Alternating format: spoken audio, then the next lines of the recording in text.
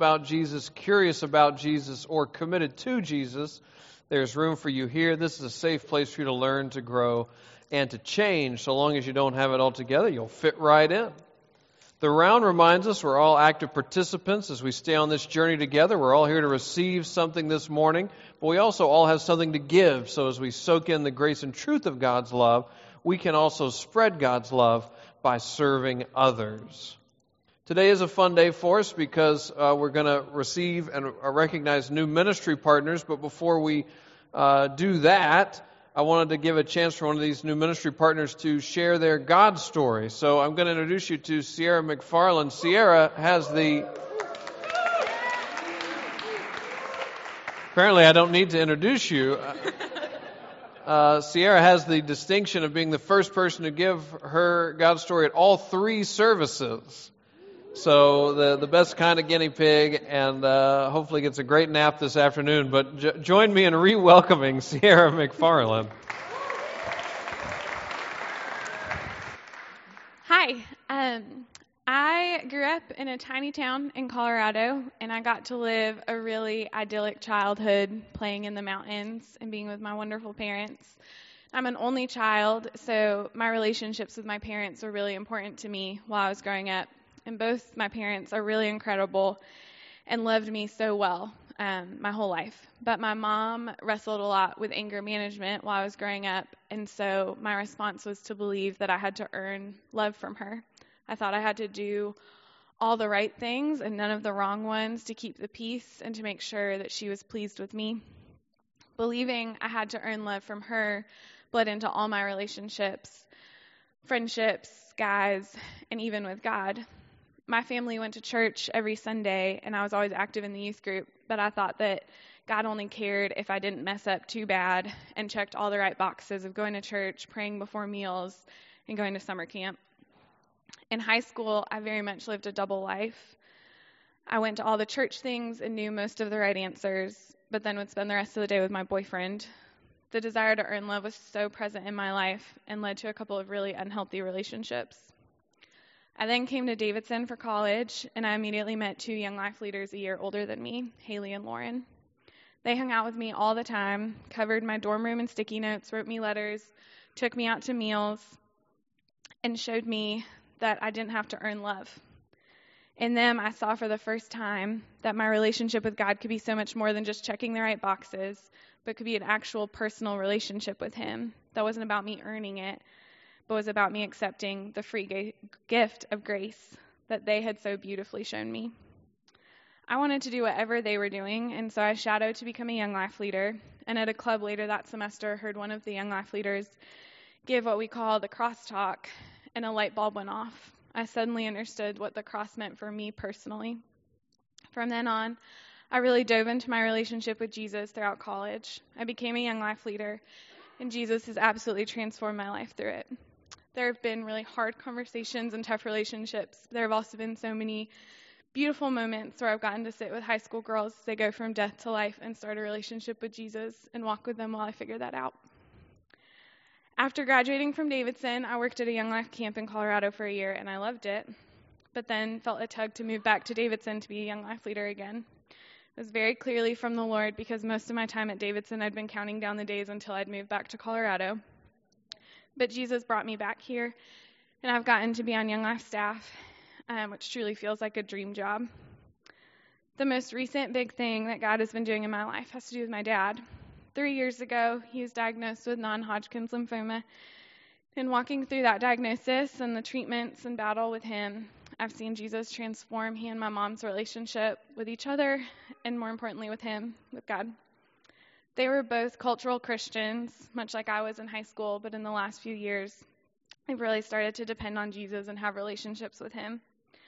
Currently, my dad has no signs of lymphoma and is doing really well, which is truly a gift from Jesus. His battle with cancer taught me how to feel much more deeply and led me to go to counseling, which was wonderful, as well as learn more how to trust Jesus with things that I would much rather have control in, my family, with high school girls, roommates, friendships, my job, everything. I'm so grateful for the love of Jesus that we don't have to earn, and so grateful for the way that he's been writing my story and is continuing to write my story in ways that are so much better than I could have ever earned or planned or controlled. Thank y'all for listening.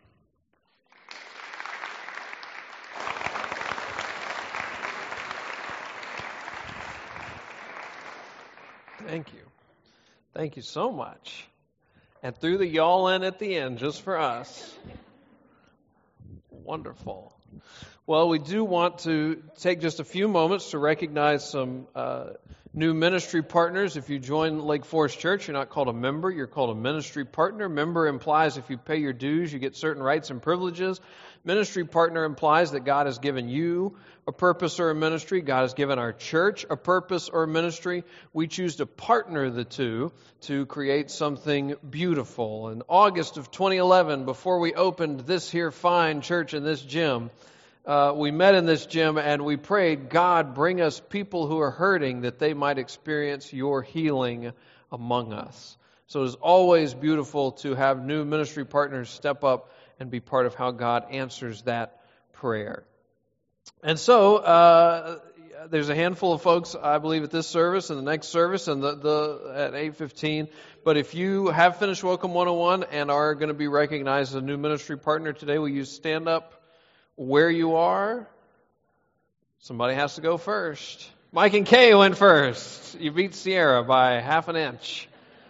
Beautifully done. Beautifully done. All right. I guess I should introduce. This is Mike and Kay. And you already met Sierra. Mike or Kay, which one of y'all wants to go next on the story? Okay. Well, being a ministry partner is a public commitment to God and to this church family. It comes by answering yes to these 5 questions. Are you ready? That's not one of the questions. That's the only joke I have. All right, here we go. Number 1. Do you acknowledge your relationship with God was beyond repair until God, by His grace and mercy, repaired it and reached out to you? Do you? Do you believe the Lord Jesus Christ is the Son of God, the healer of lives? Do you depend upon Him alone to reconcile you to God? Do you? Do you promise, humbly relying on God the Holy Spirit, to live as a follower of Christ whose life points people to God? Do you? Do you promise to serve Christ as part of this church, not simply sitting and soaking, but serving others on Sunday morning and throughout the week? Do you? And do you submit yourself to the accountability and spiritual oversight of the church's leaders, promising to promote the unity, the purity, and the peace of the church? Do you? Wonderful. Let me pray for you. Lord, we do lift up these dear friends along with all who are ministry partners of our church, and we pray that their example will inspire others to do the same. But we thank you for the ministry you've given them, the purpose that you've given them, and we pray, Lord, that they would continue in that purpose, that they would see that purpose in new and clearer ways by being part of our church. And Lord, that in their own right way, they'll put their stamp on this church family and make us different in good and wonderful ways. So Lord, we pray you would bless the work that they do, bless their friendships, bless their families, make them ambassadors for you, people who point others towards God. We pray that all in Jesus' name. Amen. Amen. Let's welcome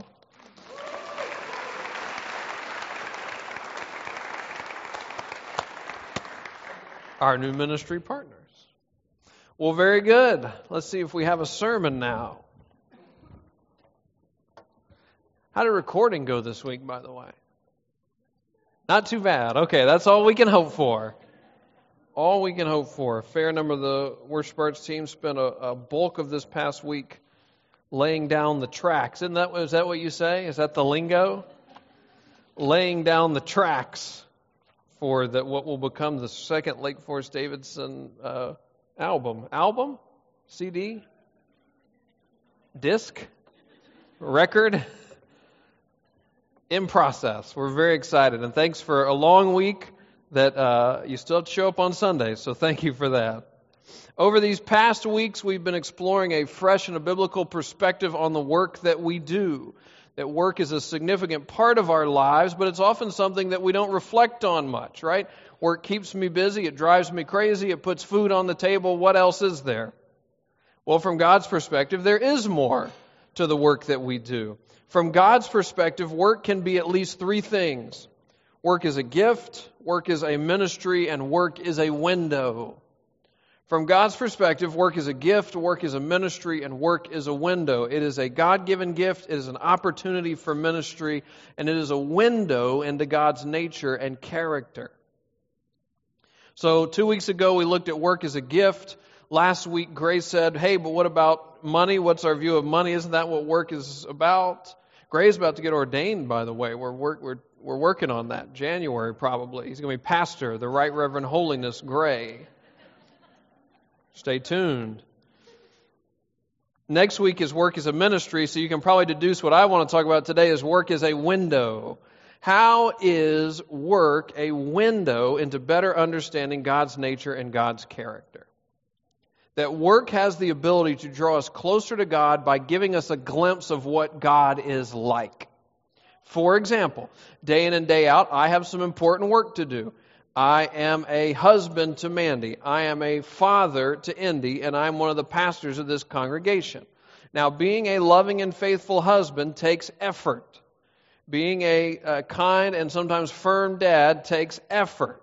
Now, my family would tell you I make it look effortless. They're not at this service, I can say that. But it takes effort. Of course, being a pastor of this congregation is another thing that I do, and it takes effort. How does serving, leading, working as a pastor give me a window into God's nature and God's character? Now, you may say I'm cheating a little bit here because, of course, being a pastor gives you a window into God's nature and character. But and Dr. Budd will back me up on this. Others of you could as well. Being a pastor is not all glamour, right? We have to make budgets. We have to stick to budgets. We have to check in with our staff. We have to receive unsolicited feedback. We have to do credit card recons.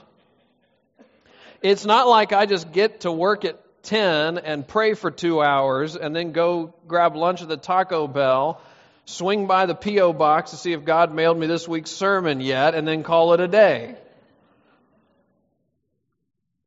However, one of the windows that being a pastor offers me into God's nature, offers me into God's character, is I better understand what Jesus means when He calls Himself the Good Shepherd. I get it. At least I get it a little bit. Right? I understand through the work that I do some of what it means to be a pastor, a shepherd, an overseer to a group of people, a flock of people. I get what it means to have this huge heart that you want to see people grow, you want to see people change, you want to see people healthy, you want to see people experiencing real and vibrant life. But that doesn't necessarily mean you have to solve all the problems or cater to everyone's wants or needs, but more so you are trying to guard the overall health of the flock. So when Jesus says, I am the good shepherd, I get that. I get it at least a little bit. Now, Jesus is a shepherd to billions. I'm a shepherd to like 500 or 600. And He does better with the billions than I do with the hundreds. He's the good shepherd. I'm the okay shepherd, I suppose. But through the work that I do, I get a window. I get this little experiential window into what Jesus must be like. And to how glorious Jesus must be to do the work that He does so well. So the question I would like you to consider during our sermon and after our sermon today is this. How does the work that you do, whether it is paid or unpaid, whether it's a job or it is simply a privilege that's been entrusted to you, right? We're using a big definition of work, the things in our lives that take real sustained effort. How does the work that you do give you a window into God's character and nature? How does the work that you do give you a window into God's character and God's nature? How does the work that you do help you see more clearly who God is? Work can be a window. It can allow our hearts, our minds, our souls to experience some little bit of how truly amazing God is, how deep and wide His love for us is, how He can engage this world and engage each of us with both grace and truth. So our work as a window helps us to draw closer to God by seeing Him a little bit more clearly. Now, this is a really different way to think about work. But how might you begin to look at the work that you do and see it as a way that God is drawing you closer to Himself by telling you a little bit of who He is? The clearest biblical example I could think of this comes in the passage that Joe read earlier, Matthew chapter 8, verses 5 to 13. In the passage, there is a centurion. A centurion is a leader in the Roman army who would typically oversee 100 soldiers. Centurion, the same root word as century, 100. So a centurion would oversee 100 soldiers. Although if you dig a little into history, you'll find that some centurions only oversaw 80 soldiers, and some centurions oversaw 200 soldiers. So even the old Romans were as confused by Latin as many of us are. They didn't know their Latin root words either. So you got this centurion. He oversees plus or minus 100 soldiers. And he comes to Jesus. This is chapter 8, verse 6, Matthew. He says, Lord, this is the centurion, Lord, my servant lies at home paralyzed, suffering terribly. Now, the Bible doesn't tell us exactly why the centurion came to Jesus. In fact, Jesus' earthly ministry was really targeted to people of Jewish heritage. Jesus was Jewish. His first disciples were Jewish. And after His death and resurrection, He told His disciples to go and spread the good news about Jesus to anyone who would listen, that God's family was open to everyone. But during His earthly ministry, before His death and His resurrection, the real focus was on people from Jewish heritage. And up walks this Roman centurion, who is not Jewish at all. In fact, he's one of the occupiers of the Jewish land. So it's not clear exactly how or why or whatever he knew about Jesus. But it is clear at this point in Jesus' life, his reputation preceded him. And so the centurion comes up and asks for help.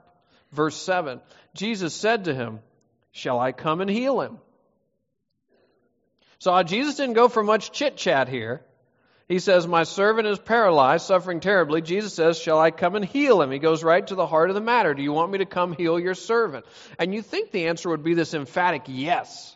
Or at least Roman army emphatic, whatever that sounds like, yes. But he gives a different answer. It's unexpected. It's a little astute. The centurion replied, Lord, I do not deserve to have you come under my roof. Do you remember like being in grade school and you'd play that game? If you could have one person come over to your house for dinner, who would it be? Who'd you say? Jesus? Yeah, Jesus gets a lot of votes. Jesus gets a lot of votes. Abraham Lincoln will get a lot of votes. You know, that'd be fun. Have old Abe come over. At my school, Mike Tyson got a lot of votes. This is before he bit the dude's ear off. But he got a lot of votes. Someone at the 815 service said Michael Jordan, you know, so they went to the same school as I did, apparently. What's interesting here is the centurion actually gets the invitation and he says no. The centurion does not want Jesus to come to his house. This is an interesting development. He does not think he is worthy of having Jesus come over. His point is that Jesus is holy. He's a holy man. And the centurion's like, I'm not a holy man. Jesus is perfect. And I, the centurion, under no illusion that I'm perfect. So I can't conceive of Jesus coming to my house. He understands intuitively that there is this gap between his imperfection and God's perfection. There is a gap between his sinfulness and the holiness of God. And he knows he cannot cross that gap. And so he says he is unworthy of having Jesus come to his house. Now, Christians believe that Jesus bridged that gap between fallen humanity and a perfect God. But the centurion wouldn't know that, right? Jesus has not yet died and resurrected. He may not really know all that much about Jesus at all. So the centurion replied, Lord, I do not deserve to have you come under my roof, but just say the word, and my servant will be healed. For I myself am a man under authority, with soldiers under me. I tell this one, go, and he goes. To that one, come, and he comes. I say to my servant, do this, and he does it. So the centurion has this sort of intuitive sense that Jesus is holy and perfect and somehow God. There's this clear gap between himself and Jesus, but through his work, he has this interesting window into some part of God's character, some part of God's nature. He knows that he does not want Jesus to come to his house, but because of the work he does, he also knows he does not need Jesus to come to his house. Why does he not need Jesus to come to his house? Because he understands how authority works. When his boss tells him to march, he marches. When he tells his soldier to march, the soldier marches. That's how authority works. He's in the army. He understands how chain of command and authority work. That is one of the first things you would be taught in the Roman army. So the man's point is, Jesus, I believe you have authority. I believe that you, Jesus, have authority over the physical world. I believe that you, Jesus, have authority over the spiritual world. So just say the word and my servant will be healed. You don't need to come to my house any more than I need to march behind my soldier to make sure he keeps marching until I tell him to stop. I have the authority to tell him to march, and that authority is not bound by my geography. Jesus, you have authority over this world, and that authority is not bound by your geography. So just say the word, and my servant will be healed. Now you might see why Jesus got extremely excited about this response. He actually healed the man's servant, and then he said this. When Jesus heard this, he was amazed and said to those following him, truly I tell you, I have not found anyone in Israel with such great faith. And I just kind of imagine the disciples standing there, because they're all from Israel. And he says, I haven't found anyone in Israel with all this faith. As if to say to the centurion, you get it. Finally someone gets it. Can you help these guys over here? They don't get it yet. And I'm about to leave them in charge. And what does the centurion get? The centurion gets that he is incompatible in his imperfection with Jesus' perfection. But he also gets that Jesus has authority over the world seen and unseen. And in part, he understood those things because he was a centurion. And thus he understood how authority and chain of command worked. And so in this transformative moment, he placed himself and his entire household under the authority of Jesus. It's a beautiful moment. And it's his story. What about your story? How does the work that you do, broadly defined, whether it's paid or unpaid, how does the work that you do give you a window into God's character and nature? How might it draw your heart, your mind, your soul closer to the God that loves you and created you and came to earth as Jesus Christ to redeem you? For example, you might be able to relate to God the Holy Spirit being called our advocate. Or you might be able to relate to God the Holy Spirit being called our counselor. You might be able to relate to Isaiah 64:8 that says God is the potter and we are the clay. That each of us is the work of God's hand. You may be able to relate to God resting at the end of the Bible's first chapter, that God found deep satisfaction in the work that He had done. And so He rested. He was confident there was more to His identity than what He accomplished. As a student, you explore the mysteries of creation and of the human will. And you discover how much diligence is required to become an expert in any field. how much must be required to be the expert of every field? Or marriage is a metaphor that's one of the most common metaphors to describe the relationship between Jesus Christ and His followers. And that's in part because it is a commitment-based relationship. It is not necessarily as susceptible to the whims of how I do or don't feel on any given day. So maybe you can relate to that. Athletics is a common metaphor for the Christian faith. And specifically, the image of running a race. That the Christian faith has exhilaration, but the Christian faith also has exhaustion. But with the promise that Jesus waits at the finish line to congratulate us. And where's the finish line, you ask? I've lost count of how long I've been running. It could be around that next turn. Nope. Maybe it's around the next turn. Perhaps, this is my last example, perhaps you gave up a paying job to raise kids. So you may be able to relate to this thing that Jesus said in Matthew 23, verse 37. Jesus said this, Jerusalem, Jerusalem, you who kill the prophets and stone those you sent to you. How often I have longed to gather your children together, as a hen gathers her chicks under her wings, and you were not willing. How often I have longed to gather your children together, as a hen gathers her chicks under her wings.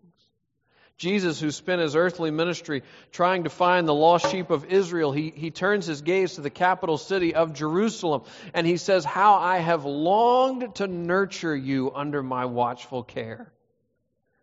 I have longed to gather you together and nurture you under my watch. Jesus saying to the people then to us, he has longed to be our mother hen. A friend of mine has a hen. A friend of mine in Vermont has a hen. And he says it looks like a down pillow with little legs coming out the bottom of it.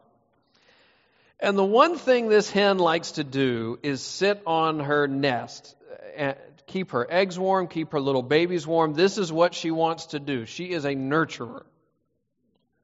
In fact, on one frigid Vermont day, he went out there with a thermometer. I have odd friends. He went out there with a thermometer and measured the temperature of the hen house and found it to be 30 degrees warmer than the surrounding air. She is a nurturer.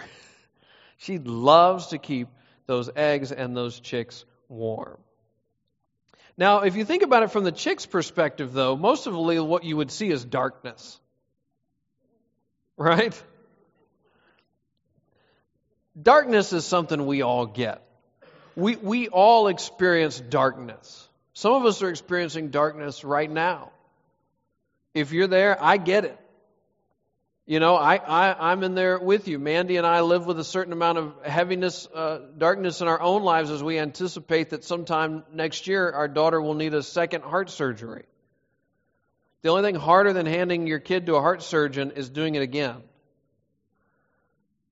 As a church family, we walk through darkness with people. We know that there have been things this and other years that are unbelievably hard for people. There's no words to convey what you want to convey, so you sit quietly with people. As a community, we're going through this with a colleague of mine, same year as I was at the college.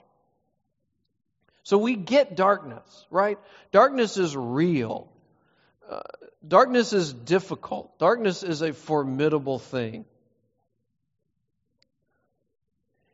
If I have learned anything through walking through hard things with others and walking through hard things myself, it is this.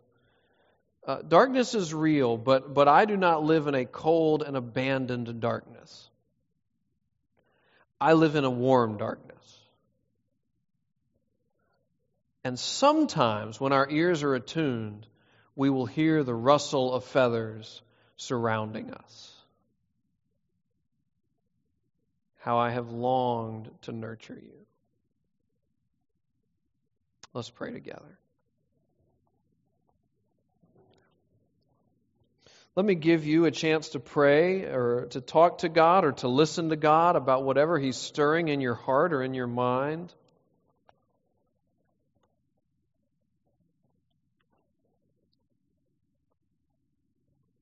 just take this time for silent prayer.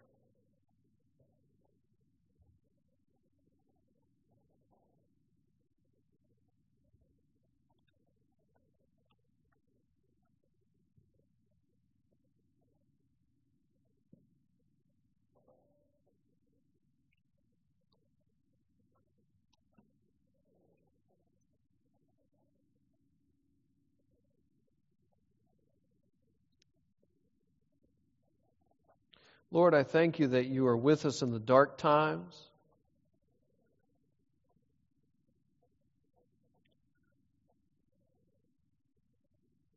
Sometimes we can't always see where you are or what you're doing.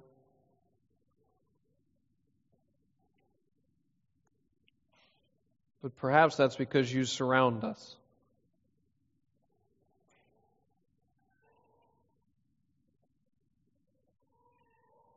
Lord, I thank you for the work you're doing in our lives, the way you let us see you more clearly